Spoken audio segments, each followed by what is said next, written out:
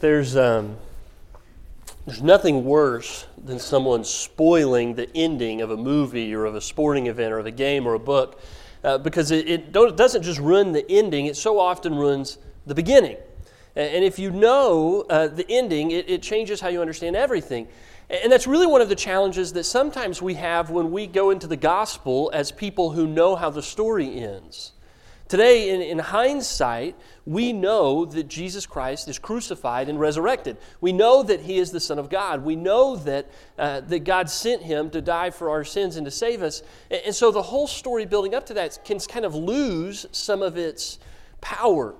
It can lose some of its meaning. And so when we talk about the birth of Jesus, sometimes we take for granted how incredible that moment is in human history. Sometimes we can buy into kind of the nativity of it, the animated picture of what's going on in the manger 2,000 years ago. And it can become ordinary. It can become like a story, like a fairy tale, like a long time ago, far, far away in a little manger in Israel, there was a baby that was born, and it becomes this child story.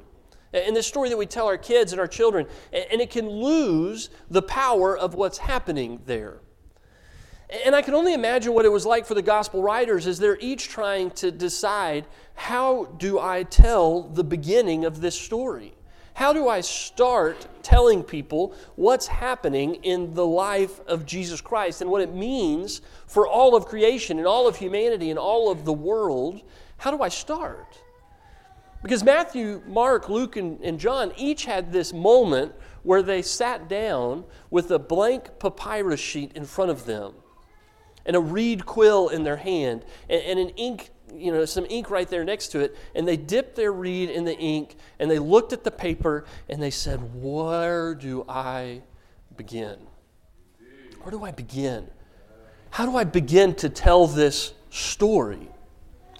And you imagine Mark sitting here looking at his paper and going, man, no one has ever ventured to do what I'm about to do, to write the story of Jesus in a way that can be copied and distributed and shared with people all over the world, because the world has to know what Jesus did and who He was and why He matters.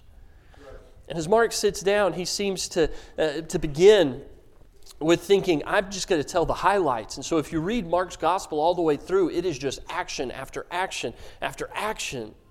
And he begins, like Luke, with John the Baptist.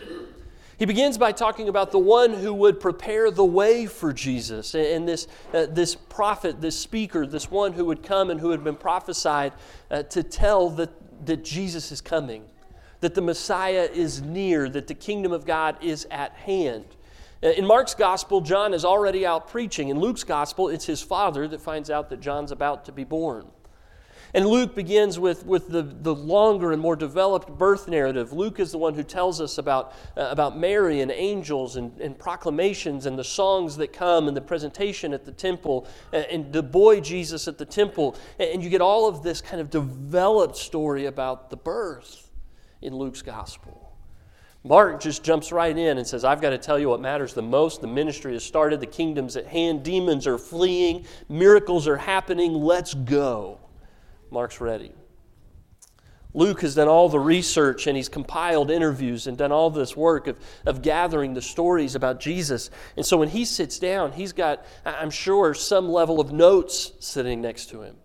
And he's going, where do I begin to take all of these notes and make them into an orderly and organized story so that Theophilus and all of those who may read it after him may know that what they believe is true? John starts in a totally different way. John starts with this grand poetry at the beginning of his gospel. John begins with this: in the beginning was the Word, and the Word was with God, and the Word was God. He was with God in the beginning. Through Him all things were made. Without Him nothing was made that has been made. In Him was life, and that life was the light of all mankind. The light shines in the darkness, and the darkness has not overcome it. The true light that gives light to everyone was coming into the world. He was in the world, and though the world was made through Him, the world did not recognize Him. He came to that which was his own, but his own did not receive him. Yet to all who did receive him, to those who believed in his name, he gave the right to become children of God. Children born not of natural descent, nor of human decision, or a husband's will, but born of God. The Word became flesh and made his dwelling among us. We have seen his glory, the glory of the one and only Son who came from the Father, full of grace and truth. Boy, John gets started, doesn't he? John says, well, where do I start? Do I start by talking about how he was born? Do I start by talking about John the Baptist? John goes, no, I want you to have the full picture. And it doesn't start 2,000 years ago when Jesus is born in a manger. It starts thousands and thousands of years ago when Jesus was with God in the beginning, creating all things. All things were created in him and through him. That Jesus is, he goes, how do I say it? Jesus is, in the beginning, God speaks. He says, Jesus is the Word. Jesus is the Word, and the Word created, and the Word was with God, and the Word was God. And he's trying to help us understand that Jesus, when he's born, is not a new thing. Jesus, when he's born, is not, oh, God's doing something totally new and different and unexpected. John says, if it's unexpected, it's because you weren't paying attention. Because Jesus has been with God from the beginning, and they've been working this plan all along. And he says, but it's not a surprise that you didn't expect it, or that you don't understand it, or that you may still be rejecting it. Because John says, when the Word comes into the world, it was light. And when the light comes into the world, it finds darkness. And so John, in his grand description of what's going on in the beginning of the gospel, is that the world is filled with darkness, and that Jesus breaking into it as a baby, God coming into the world in the flesh, is the beginning of a light breaking into the darkness in a way that was totally new, although not the beginning, because Jesus began and was there at the creation. But now the light has come into the darkness.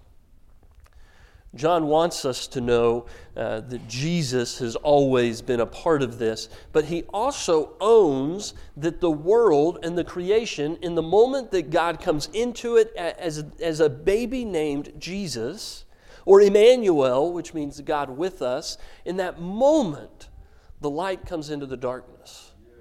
But the Gospels aren't shy about the idea that the world is dark.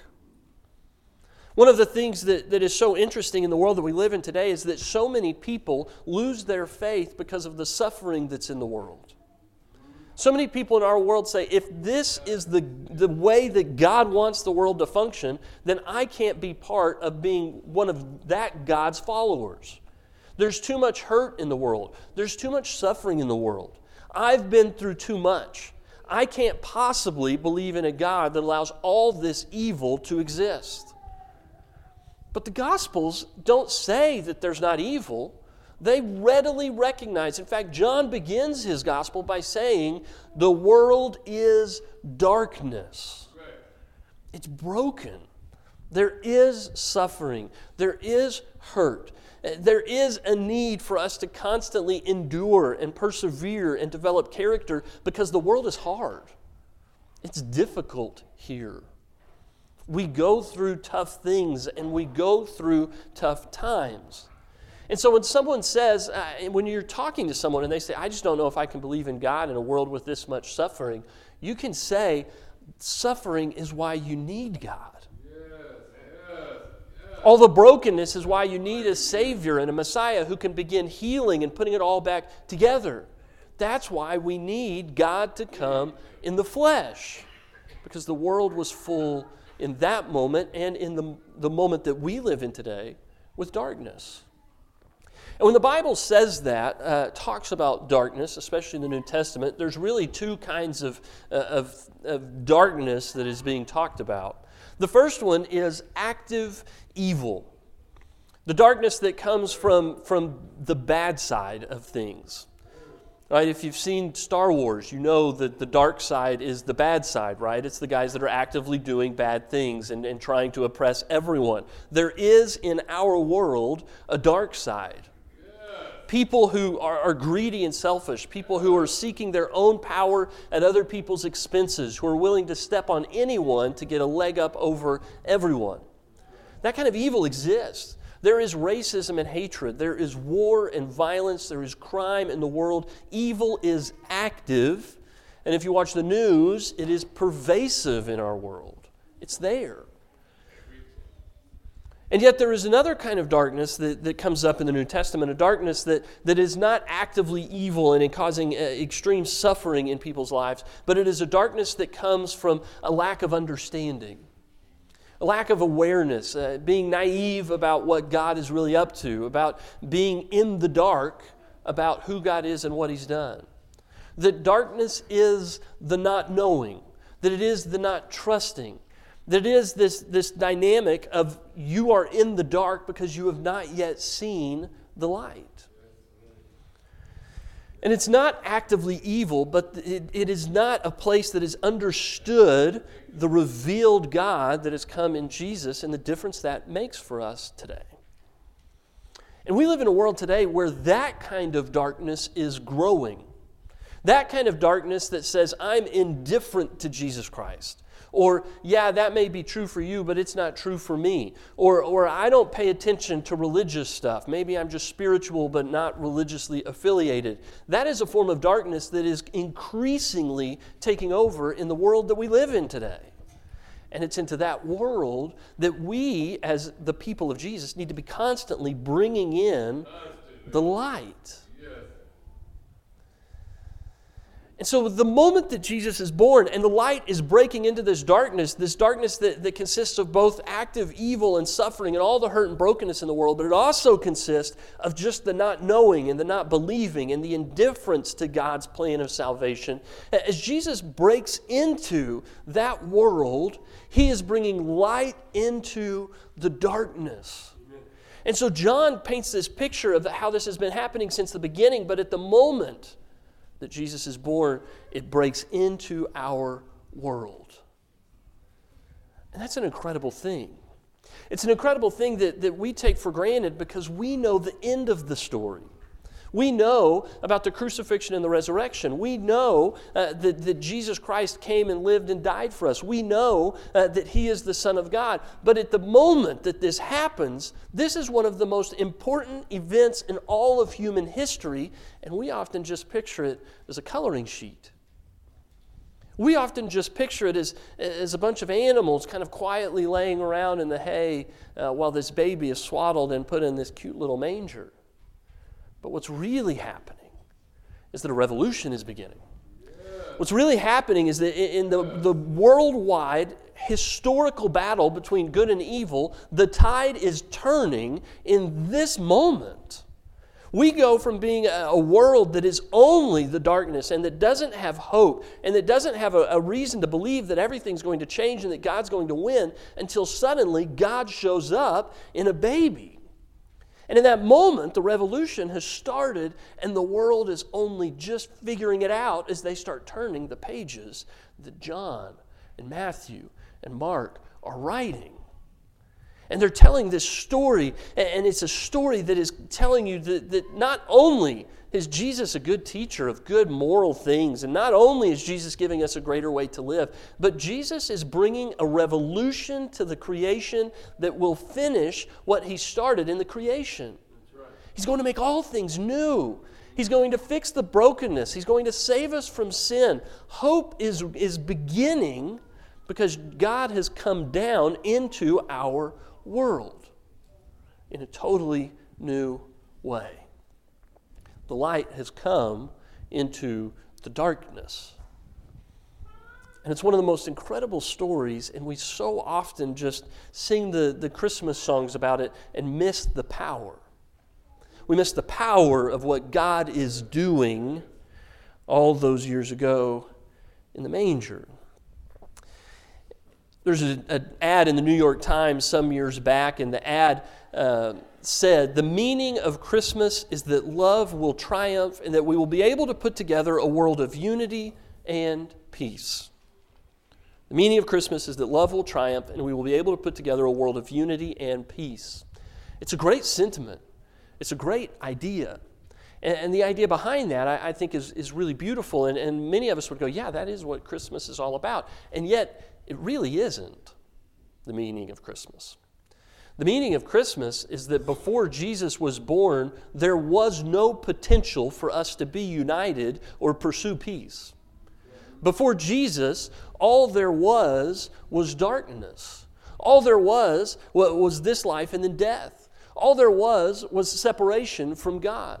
All there was in Israel and in Jerusalem a question of, hey, we keep messing up. We keep having problems with God. Can God even live with us? Is the question at the end of the Old Testament.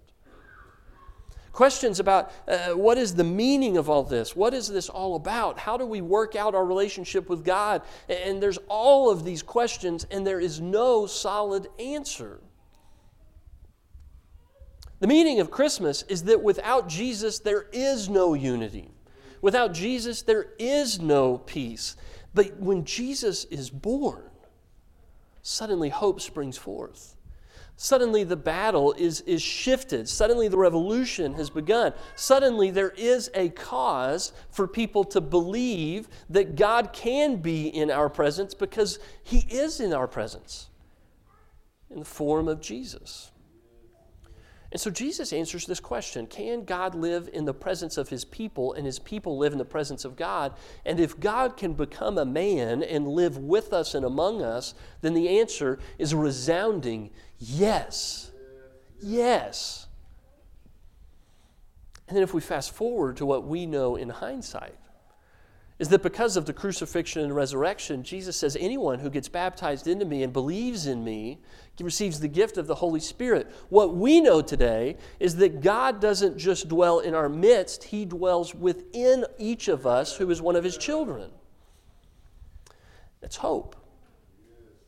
Christmas is the end of the reign of darkness. Christmas is about the end of the kingdom of darkness, saying there's nothing more than this world. It's the beginning of us saying everything is now open to us because Jesus Christ is God in the flesh. Jesus Christ has brought light into the darkness. Things will never be the same. And so John gives us this grand image, this grand vision. And then Matthew sits down to his blank papyrus, right? He sits down with his blank page, and he begins with what is the most boring beginning of all the Gospels. Especially in the King James, right? This man begat this man, begat this man, begat this, begat. When it's all this begetting, and we kind of just go, whoof, skipping that chapter. We skip it. But Matthew's doing something very important, and if you skip the begats, you're going to miss what he's trying to teach us about the beginning of his version of the good news. Matthew begins, this is the genealogy of Jesus, the Messiah, the son of David, the son of Abraham. Which right there in that phrase, before he even gets to the begats, he said something important. He said, I'm going to tell you about who Jesus belongs to. If you grew up in a small town, genealogies probably make more sense to you than if you grew up in a city. Because if you grow up in a small town, what everyone wants to know is who do you belong to? Who are your parents? Who are your grandparents? And so who do you come from and who do you know and what kind of people are you? And so in a small town, when you tell someone, hey, this is who I am, they want to know, yeah, but who are your parents? And you tell them who your parents are, and they go, oh, I know who you are now. I know how to fit you right into my understanding of who you are and who I am and who we are, and you're either going to be good with me, or we're in a Romeo and Juliet situation where the Montagues and the Capulets in the Wild West are going to have to show down here because of who you are, who your name is. In the ancient world, that was even more true. And so Matthew begins by saying, if you want to understand Jesus, you need to understand who he comes from. And he starts by saying, before he even gets into the list, that he is the Messiah, the son of David, which tells you he's of royal blood. This baby is fit to be king.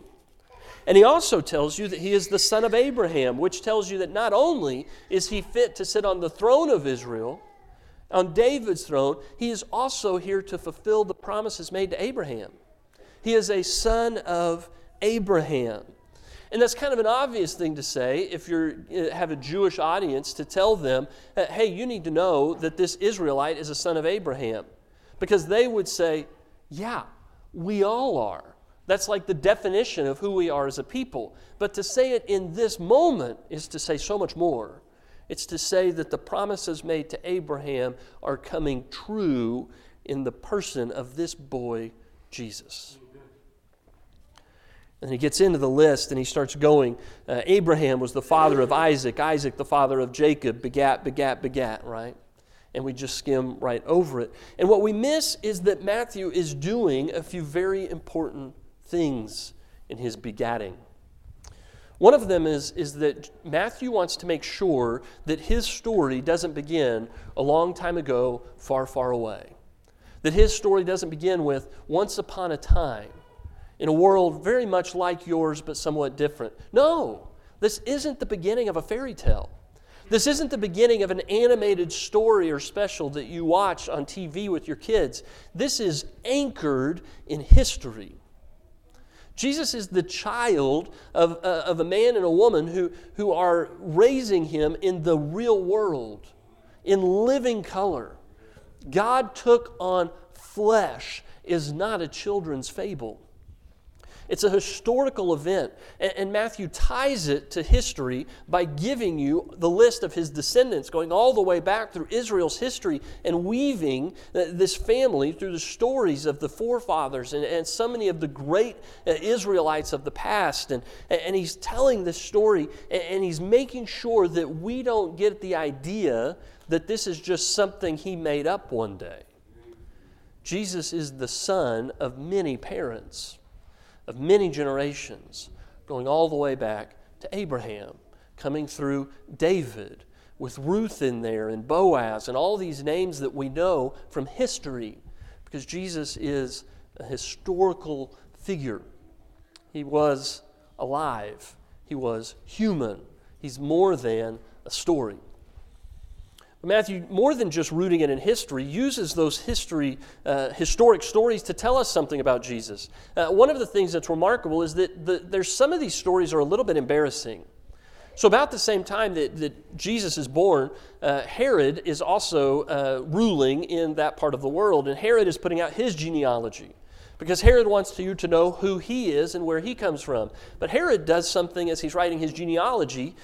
He writes a lot of it in pencil, but he writes some of it with an eraser, because there's some embarrassing people in Herod's past, and he doesn't want them in his genealogy.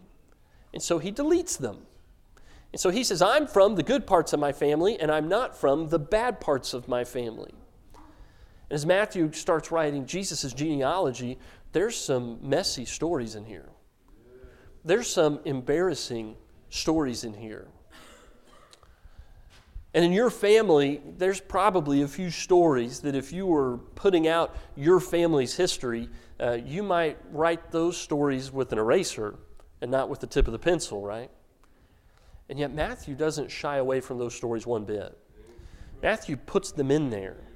Matthew owns that Jesus comes out of the mess that is humanity. Jesus comes out of the difficulty that is in the darkness. Jesus is bringing the light, but it doesn't mean that he comes from perfection. Jesus comes from a family that has experienced brokenness and difficulty and shame and sin, rebellion against God and against people. Jesus comes from that, and he comes to that. And the other thing that Matthew does that is very unusual for a genealogy of the ancient world is in 4 different occasions, in addition to Mary, he includes some of Jesus' grandmothers. It's very unusual for women to be part of an ancient genealogy, but it just so happens that Jesus has some pretty famous grandmas. great-great-great-great-great-great-grandmas, but grandmas nonetheless. And Matthew includes the stories of these women. And one of the things that's remarkable is that 3 of them are not Israelites. 3 of them are likely Gentiles. And they are foreigners. They are Canaanites. They are, one of them is married to a Hittite. And these foreigners and these women, Matthew includes. And you get this idea that he's saying this isn't just for the people of influence. This isn't just for the people of power. This isn't just for the people that everyone expects to be included. Jesus is coming for everybody. He comes from everybody and he comes for everybody. And when you look at the stories of these 4 women, what you see is some difficult stories. Tamar, the first one, is a Canaanite, married to 2 of Judah's sons, and Tamar's story is really shocking. Tamar's story is difficult to tell and to talk about.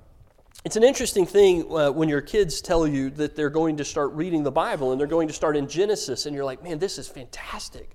I love that my kids are reading the Bible. And they get to Genesis 1, and you're like, that's right, God created. In Genesis 2, that's right, God created. In Genesis 3, things fell apart, but God's already working out a plan. And then they get to Genesis 38, and they're like, hey, what's going on here with Tamar? And you're like, hey, let's talk about the New Testament maybe. And then there's a preacher, and you're like, you're wanting to make these points, and you're like, but the kids are in the room, and so what do you do with this? Because Genesis 38 it's a messy, messy story. And if you're not familiar with it, I'll try and kind of innuendo my way through it here. But Judah gets married, and he has 3 sons. And the first one is named and he gets married. And is evil in God's sight, so God kills him, and he doesn't have a child. And he has another son named Onan. And he tells Onan, you need to be with your husband's, your former brother's, well, he's still your brother, your now dead brother's wife, so that you can produce an heir, because this is an incredibly important dynamic in the ancient world, is that you have to produce an heir so that your blessing, your name, your inheritance can continue to be passed on to another generation. When there is a family that is unable to produce an heir, it is the end of hope for that family. It is the end of their line. It is the end of all of the generations that have come up to them. It is a dead end in that family's future. And so many of these stories about struggling to have children are not just about struggling to have children in what is incredibly difficult for families even today, but it's also about the end of a legacy, the end of your family. So Judah tells his second son to do his duty and to produce an heir, and he is unholy in his way of going about that, and so God kills him too.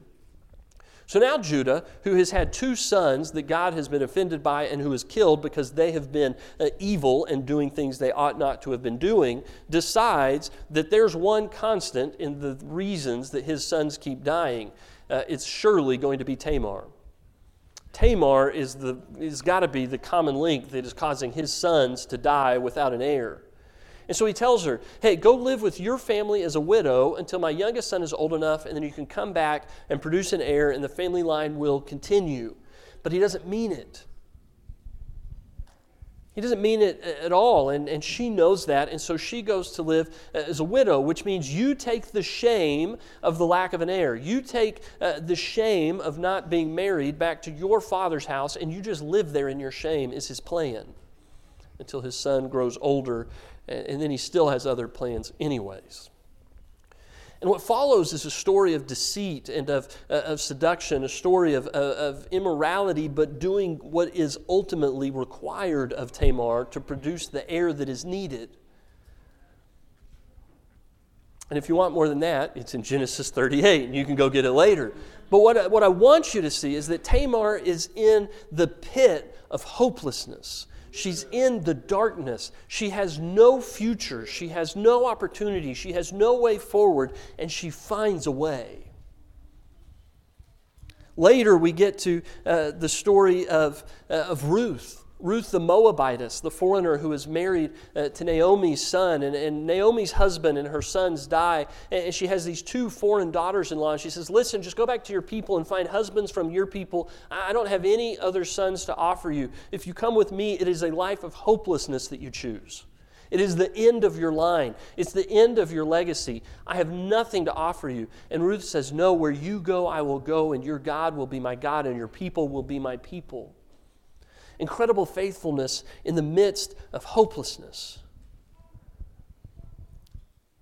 Ruth ends up going out and following the laborers in the field and taking up the leftover wheat and taking it and making enough for her and her mother-in-law to eat. She is in dire poverty. And in the midst of that, she meets Boaz. And there's the beginning of this love story that brings hope where there used to be no hope. And as Ruth and Boaz eventually become married, and at their marriage and the betrothal, there is a blessing that the people of the town pronounce over her, may you be fruitful as Tamar was, who had 2 sons. The Tamar story ends with this incredible moment of hope that becomes this blessing that's pronounced over Ruth, 2 of Jesus' grandmas. There's the story of Bathsheba. In the genealogy, when you get to Bathsheba's name, what's interesting is that Matthew doesn't put her name in there. Matthew gets to that part and he says, and then of course there is Solomon who was born to David and the wife of Uriah the Hittite. Uriah was one of David's mighty men. David, when he was leading up to his becoming king, gathers around him this great group of men who were warriors and who would do all kinds of things for him and go to great battles and have great victories. These mighty men who would do anything for David. There's nothing for him that they wouldn't do. And one of them was a Hittite named Uriah. And Uriah is married to Bathsheba. And we know the famous story of how David sees Bathsheba and decides that he wants to take her as his own. And as king, there is nothing that is off limits to you. And so he takes what he wants. And he takes Bathsheba. And in that moment, she becomes pregnant. And when she's pregnant, he realizes, oh no, Uriah's at battle and I'm here. People might figure this out. And so he invites Uriah home, and Uriah comes home, and he tries to get Bathsheba to seduce him and to take an opportunity to be with her. But he says, I will not be with my wife while my soldiers are in the field without me. And so David says, well, there's only one thing I can do. I have to kill him so that no one knows what I've done. And so he sends Uriah back to the front lines, and he tells the rest of the troops to pull back, and he's left there alone, and he's killed. And it's only later that the prophet Nathan comes to David and exposes him for what he's done. It's a dark story. Because we live in a dark world. And Matthew, in his genealogy, hides these little nuggets that don't ignore the darkness, and that don't ignore the brokenness, and that don't ignore that things aren't going well, even with people that are a person after God's own heart. So he doesn't name Bathsheba, he names Uriah and reminds us of what David did and to whom he did it. But God still keeps working, and a son is produced who became King Solomon. And over again through these stories of Rahab, the prostitute, who was in Canaan and who was faithful to the spies and who chose to believe in their God versus her own God, risked her own life for the sake of God's people, and she becomes part of the family of Jesus. And so over and over again in these stories of hopelessness, God breaks through with hope. In these stories where they say, I don't believe that I will ever have a child or a son, and things are going completely wrong, a child is produced by God's mercy and God's grace and God's faithfulness. And this happens over and over again through this genealogy until eventually Jesus is born. And if you could imagine that, just for a moment, that you could see in heaven that in the moments before Jesus is born, that you could go there and you could see God, and God is standing there in in heaven with all of the promises that He's made to us and all of the blessings that He has for us. And there's this moment where God has all of those promises wrapped up in His arms.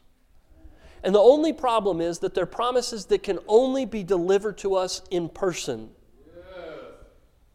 They can only be delivered if God comes down from heaven with the promises and begins delivering them to us by hand, delivering them to us in person. And if Jesus isn't born, the promises can't come. If Jesus isn't born, the promises are still there in heaven waiting for us, but we can't receive them.